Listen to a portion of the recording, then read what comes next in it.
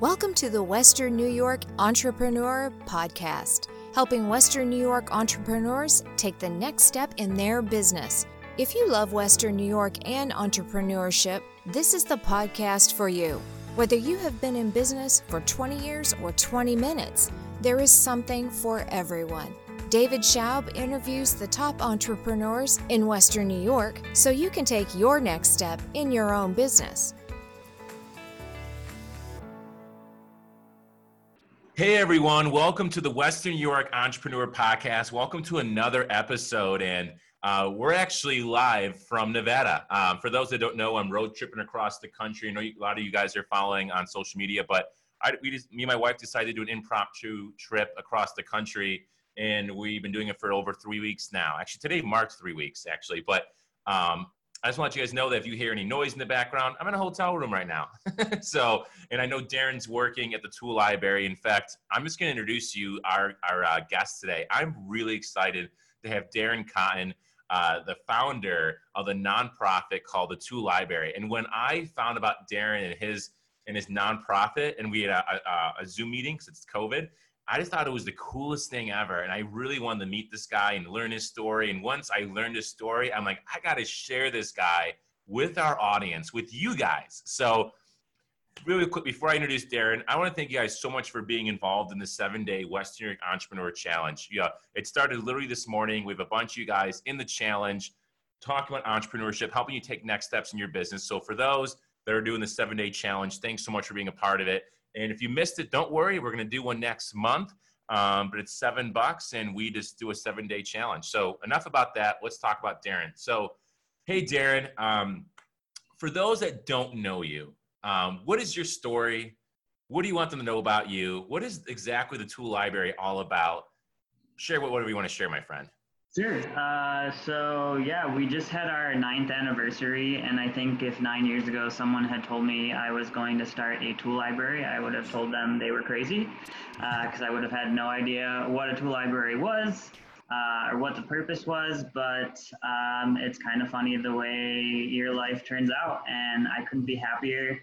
I grew up in the South Towns of Western New York, Colden to be exact. Ended up going to UB for undergrad and grad school, and really just fell in love with the University Heights neighborhood, which is surrounding UB South campus. So I really like that community feel, being in a house, getting to know your neighbors.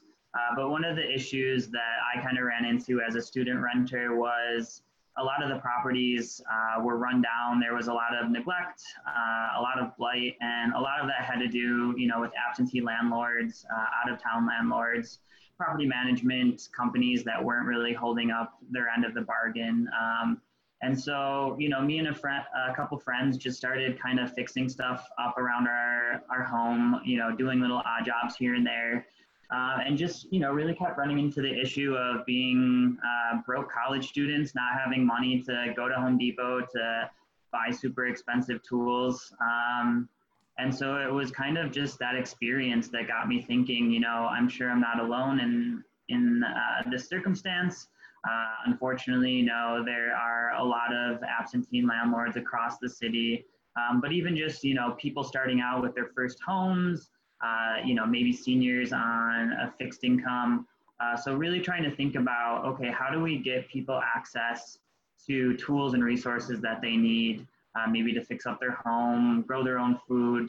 And at the time I was doing a lot of community work with block clubs and neighborhood organizations. So how do we make it easier for those kinds of groups to get access to the things they need to improve their community? And that's really where the idea for the Tool Library came from, is kind of this community-based resource center where, individuals, business owners, block clubs could sign up for a small annual membership fee, which kind of helps us cover our costs, and then get access to a pretty extensive inventory of tools. So today, we have a great database that actually tracks all our members and all our tools. So I think we're at like 3,345 tools as of today. And that ranges anywhere from your basic hand tools all the way up to, rototillers, pressure washers, weed whackers, hedge trimmers, chop saws, drills.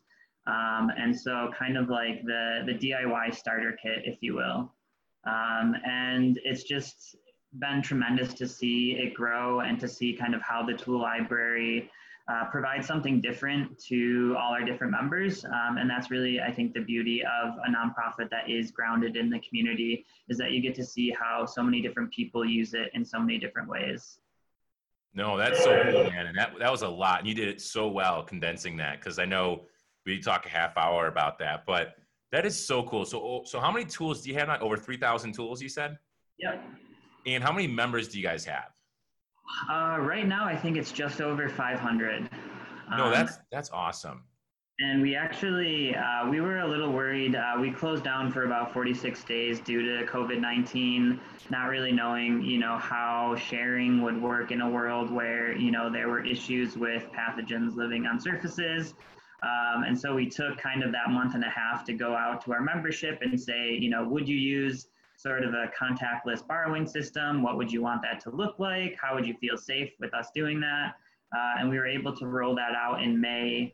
And so rolled that out for about a month from beginning of May to beginning of June, and actually saw a really big bump in membership. And we loaned out about 530 tools and saved people about $37,000 in the process. So we've since transitioned to kind of limited walk-ins, but it was really cool to see, again, our volunteers, our board of directors, and our members come together, put their heads together, and really come up with a solution that worked for everyone. Yeah. So for our new entrepreneurs out there, if you guys are maybe having a storefront or retail, and, obviously tools aren't the easiest. At least when I bought my first home, 9 years ago, I mean, I would have loved to learn about this place. In fact, when we bought our second home this past year, I would have loved to learn about this place, because you're buying tools, and it just gets expensive after a while. So when I hear about Darren, I'm like, man, I really wish I knew about you when I was trying to fix all these things in the house. And, when you buy a house, you're doing things. So for our business owners out there, make sure you guys are reaching out to Darren, especially if you're looking to use the services. How much is a membership a year, by the way, Darren? So our basic membership, which allows you to take up to 5 tools out at a time for up to a week, is $20 a year. So most people are making that back and then some the first time they take a tool out. Yeah, that's crazy. Now, to get some learning on the podcast as well, is what is the difference between companies like Uber and Lyft and Airbnb, who claim to be part of the sharing economy, and enterprises like the tool library? What are the differences? Sure. So there's kind of this broad category called the sharing economy. And when most people hear sharing economy, if they've heard of it, they think of those kinds of companies. And I think the big difference is that at the end of the day, those companies are really profit driven. They don't really have the community's best interest in mind. And so what they're trying to do is take limited resources and monetize them. So whether that's an extra room in your home or, downtime where you're going to be driving people around. And the difference between that and kind of what tool libraries, not just us, but there are tool libraries and libraries of things across the country and across the globe, is really the democratization of wealth, power, and knowledge. And so, when we add a tool to our inventory, it's accessible to our entire membership base, not just a limited number of people. And when we're offering workshops, we want people to be able to not only learn something well enough to do it, but learn something well enough that they can then go on and teach, 5 or 10 other people. And so kind of this idea of actually sharing power, sharing decision-making, and kind of rethinking how a lot of the systems that we know today, how those things work. Yeah, so there's got to be so many moving parts, and I kind of want to take this in 20 different directions with this conversation, but I'm going to try to narrow it down to one thing. So for knowing what you know now, I mean, I imagine there's so many moving parts, but what were 1 or 2 problems you wish you knew about ahead of time with running a nonprofit or running an organization? What are 1 or 2 things like, man, I wish I, foresaw this, or any advice you have? Yeah, for sure. I think honestly, with nonprofits, just being able to quantify the impact that you're having in the community, I wish we had done a better job of that from the get-go. Right now, we use a really wonderful database platform called MyTurn, which allows us to know how many tools are going out, what are the most popular tools, attaching replacement values to all those tools, so we can easily do, like a query and say, okay, over these months, we've loaned out X number of dollars of tools. So if we had had those systems in place from the beginning, it would have made our lives so much incredibly easier. And again, this idea of when you're a nonprofit, you have limited resources. People are usually doing 3 or 4 jobs at a time, wearing different hats. And so I think with having those kinds of systems in place, it makes it a lot easier to work smarter.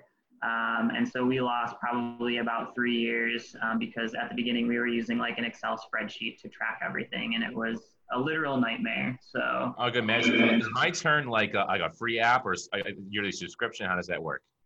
So it is a yearly subscription, but honestly, like the first 5 years of us using it, we didn't have enough money, and the creator of My Turn actually started the West Seattle Tool Library, so they're super open to helping, you know, organizations kind of get a footing, and they don't want to, again, create barriers for organizations. So now that we, you know, have a little bit more income coming in, we're happy to kind of pay that annual membership and know that it's going to support all these other amazing organizations across the country. That's awesome. So is My Turn basically an inventory app that helps you guys sort through inventory? Yeah, so I think they call themselves like an asset tracking platform, but yeah, it's libraries, but also universities use it. I think there are some municipalities that have adopted it as well. So it really is a great way to track and kind of quantify things like that.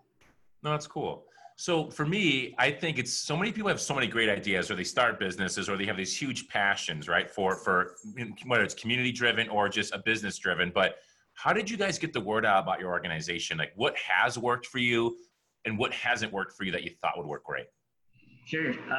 So honestly, I think one of the best ways that we've gotten the word out is we kind of pair the services that we provide in-house, like people coming in, borrowing tools, with actually bringing our tools out into the community and using them on community projects. So whether it's tree plantings, public art, community gardens, kind of getting ourselves out into the community and visible, and showing that, you know, not only can we use these tools on community projects, sort of improving our neighborhoods, but if you sign up as a member, you know, you can access all these same tools. So if you have an idea or you have a project for your home or your community, you know, we are here to kind of provide that infrastructure. And so I think just people seeing us out and sort of associating us with that kind of work has really helped. We have really strong partnerships with a lot of block clubs in the community. So again, you know, when they're thinking of cleanups or tree plantings, their first thought is, okay, let's see what the tool library can help us out with. And then just, you know, a lot of our volunteers as well as board members are of the millennial generation. So social media is sort of our second language. And so we have had a lot of luck just kind of with that grassroots, you know, social media, getting an awareness, especially among kind of a younger audience. So maybe the first time home buyer, someone that's doing like DIY or trying to live more sustainably, kind of connecting with those audiences as well. You know, the kind of the old school like flyering and direct mailing has never seemed to give us much traction. So we've kind of shied away from that a lot. And kind of focus more on those two, kind of the digital and then kind of out in the community as our two main ways of getting the word out. Yeah, so do you guys ever like put a logo on a tool, or when you guys do like a project like maybe planting trees, you guys put like a logo or a sign out, because are you hoping they just like literally physically recognize you? Like how does that work?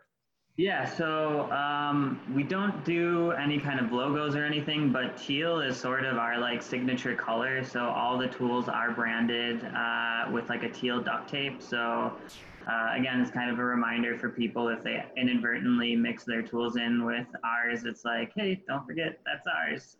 But it's also, I think, a way of, you know, people have really begun to recognize that, like, oh, if that color, you know, is associated with the project, there's sort of that connection there. So I think that goes back to the idea of branding and just kind of, you know, what is your identity, and can you make something that really is iconic and that is sort of unique to your organization or to your business. And we call it Tool Library Teal. And I think that really has kind of grown over the past couple of years to really represent us.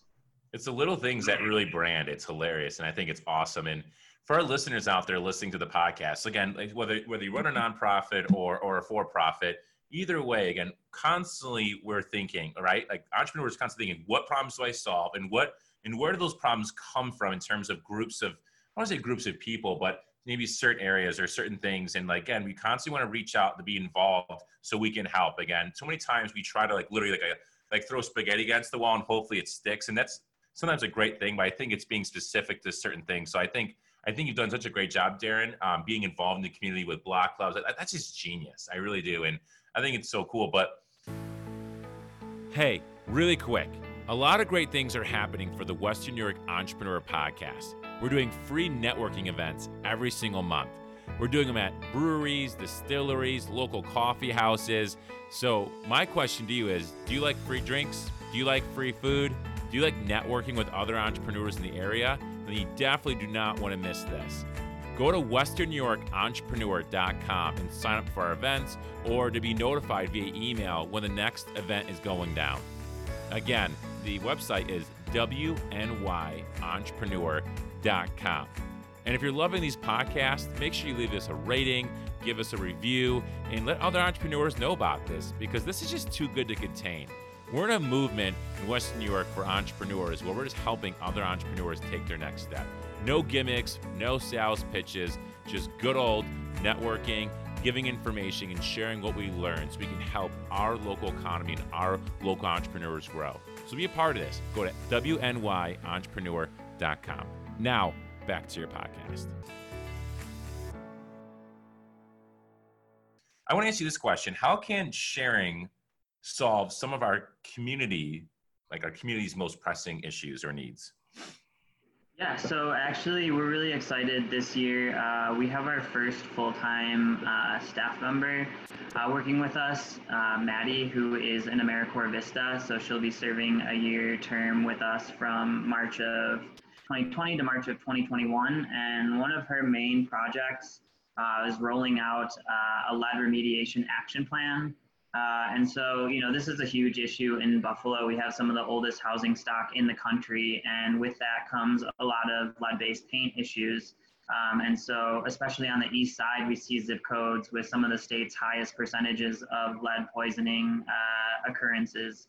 So this is a huge issue. You know, lead poisoning has been connected to so many really terrible public health outcomes. And so how do we solve this as a community? How do we solve this as a city? And there are some really great resources that are out there and have been out there. So Erie County Department of Health does some really wonderful workshops to actually teach homeowners, renters, how to remediate their homes themselves in a safe and efficient way. But the challenge there is a lot of the tools and a lot of the equipment that people would need costs hundreds of dollars. So a HEPA certified shop vac, can start around $300, but some of the higher end ones, are $700, $800, $900. So again, a single parent with one income, can they afford something like that to ensure that when they're renovating their home, they're doing it in a safe way? Probably not. So one of our goals this year is to kind of develop a pilot project working with partners like the county and working with the city to actually add those kinds of tools to the inventory. So once individuals get the training, they can then come to us and get those tools for a much lower cost. Again, trying to remove cost as a barrier and make it as easy as possible for these individuals to be able to do the work themselves. Yeah, I think that's so cool. So what do you think your biggest challenge is going to be moving forward? Right now, our biggest challenge really, we've done a strategic plan with our board, and the two big issues are space and staff. And so it's really great that we do have Maddie on 40 hours a week, but again, we have to think about long-term, actually having full-time staff because right now we are all volunteer run and have been for the past 9 years. So you can imagine how volunteers get burned out. It's really hard to stay motivated over that length of time. So actually figuring out, how we can bring full-time staff onto the organization, and then just space. We are literally bursting at the seams with tools.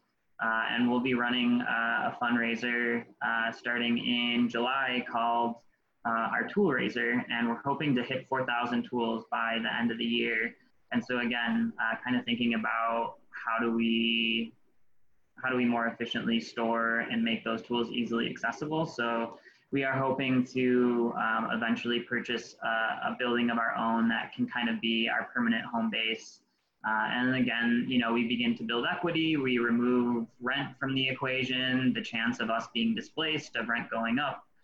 So those are kind of the two big goals we have, which are very large, but we have a really wonderful board of directors, really wonderful members, really wonderful volunteers. So I know we're up to the challenge, and I know the next couple of years are going to be a really, really incredible transformation, I think, for the organization.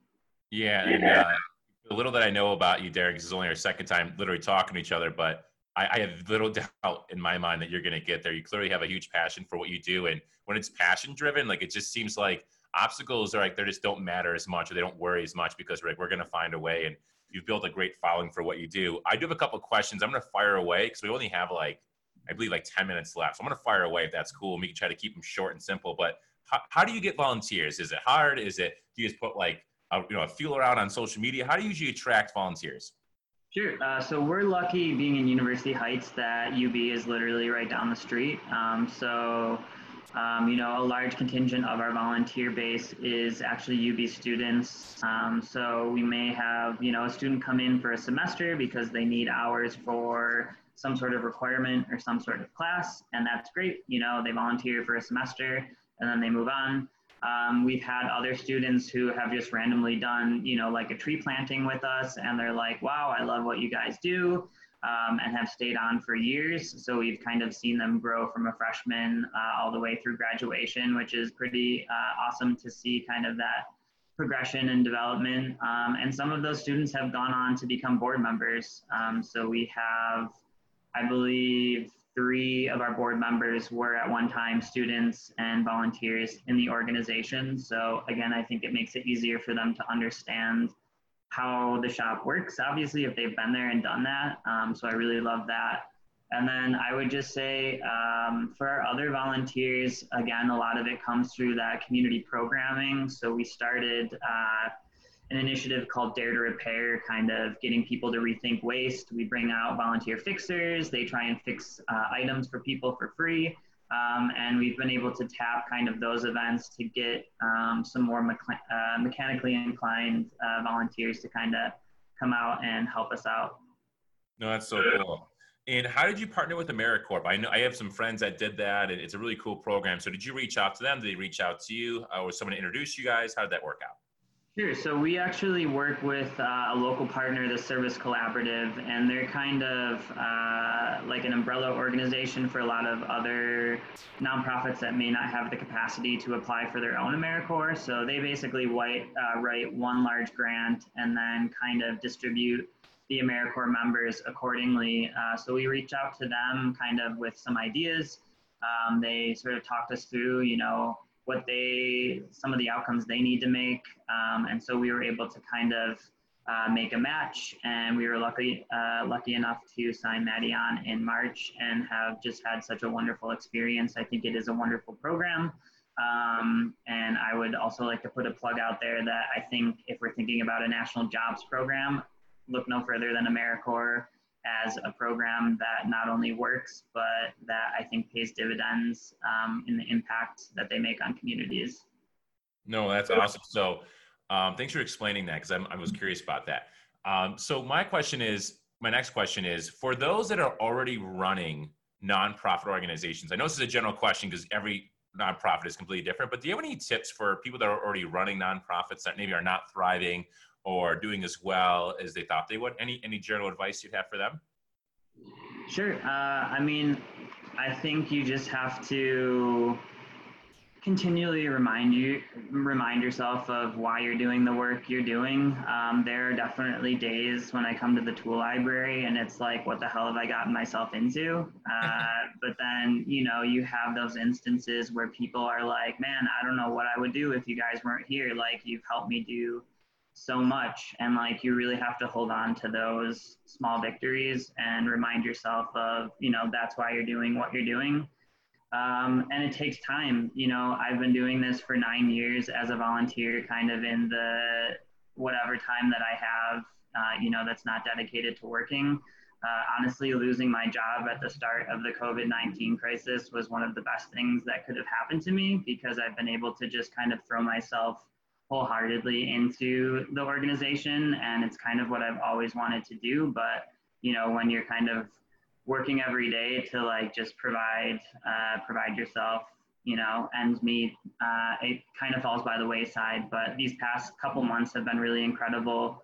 And I'm just excited to see, where we're going to go in the next couple of years. And I think, again, to others out there, just, you got to keep the faith, and it's a slow slog, but it's totally worth it at the end to be doing something that you love and that you're passionate about, and that makes a difference. So I agree, man. So all of us, in the end, I think all of us, we all search for meaning in some way, shape, or form. And I heard this yesterday from an audiobook, and I thought it was so good. And it's fitting to what we're talking about, is that, men or women, whatever, we search for meaning. And when we have a lack of meaning, we immediately distract ourselves with pleasure, whether it's like Netflix or, whatever you want to call it, right? So we literally distract ourselves with pleasure when we don't have meaning. So what's really cool is when we have meaning, we know it's just a completely different realm, right? And it's a different type of satisfaction. And I think that is so cool. Any advice for people that want to start a nonprofit, that maybe we have this idea of how to start a nonprofit, but any advice for those that really have never done it, that want to? Sure. So honestly, for our first 8 years of operation, we were not our own 501c3. We were actually operating under another nonprofit. And at that point, we had kind of grown larger than our host organization. So we were like, okay, it's probably time for us to leave the nest and kind of grow our wings and fly. Sorry, we just got a customer coming in. Oh, hey man, this is it.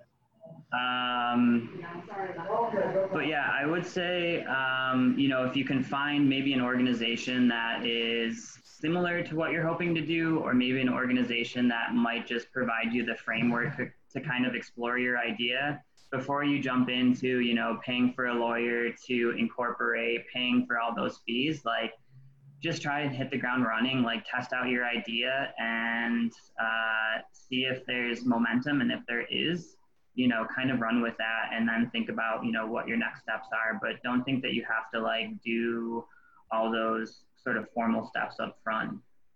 No, that's good, right? Why waste the time if it's not really going to work? Or maybe sometimes we think we have a passion for something and then we fall short. Like, I'll give you a really lame example. I thought I would want to learn how to play the guitar. So I bought a guitar and I did lessons, and I'm like, wait, after a couple of weeks, I'm like, this is a lot of work. I don't want to make time for this. I want to say I don't have time. We make time for what we have passion for, what we really love. So I end up selling the guitar. I'm like, you know what? I thought I had passion for it, but I don't. But good thing I didn't like start a band, right? But anyways, hey man, that's all the time we really have for today. But man, you really jam-packed everything in such a small period of time. And Darren, I just really appreciate you going. I always have a huge appreciation for people that really pursue their passions, have a huge meaning for their life, and they really just go for it despite our, objections or, just problems or just they just see something and they go for it. And I just love that. So Darren, thanks for being you, man. Thanks for doing this in Western New York. Thanks for doing this for our community. And in case no one has said it lately, we appreciate you. We appreciate you so much. And I think you're a big part of rebuilding Buffalo to what it is going to be going forward. I appreciate you. Yeah, thanks so much for the opportunity. And, I'm just lucky that I have kind of a wonderful community to work within, and that I've been given this opportunity to kind of, try something different and sort of follow my passion. So I appreciate it. Yeah. So one thing before I let you go is, what is the best way for someone to get involved? Is it a website? Should they go to a social media page? If someone wants to get connected with you, Darren, how do they do so? Sure. They can visit us on the web at thetoollibrary.org, or they can follow us on social media. We are on Facebook, Twitter, and Instagram, and our tag is @thetoollibrary. Awesome. All right, man. Thanks so much for being a part of this. And I would say good luck, but I don't think you need it. Thank you. If you loved listening to the Western New York Entrepreneurs Podcast and want more, Subscribe to it and head on over to WNYentrepreneur.com for articles, what's coming up next, and to get involved. Thanks for listening. We'll see you next time.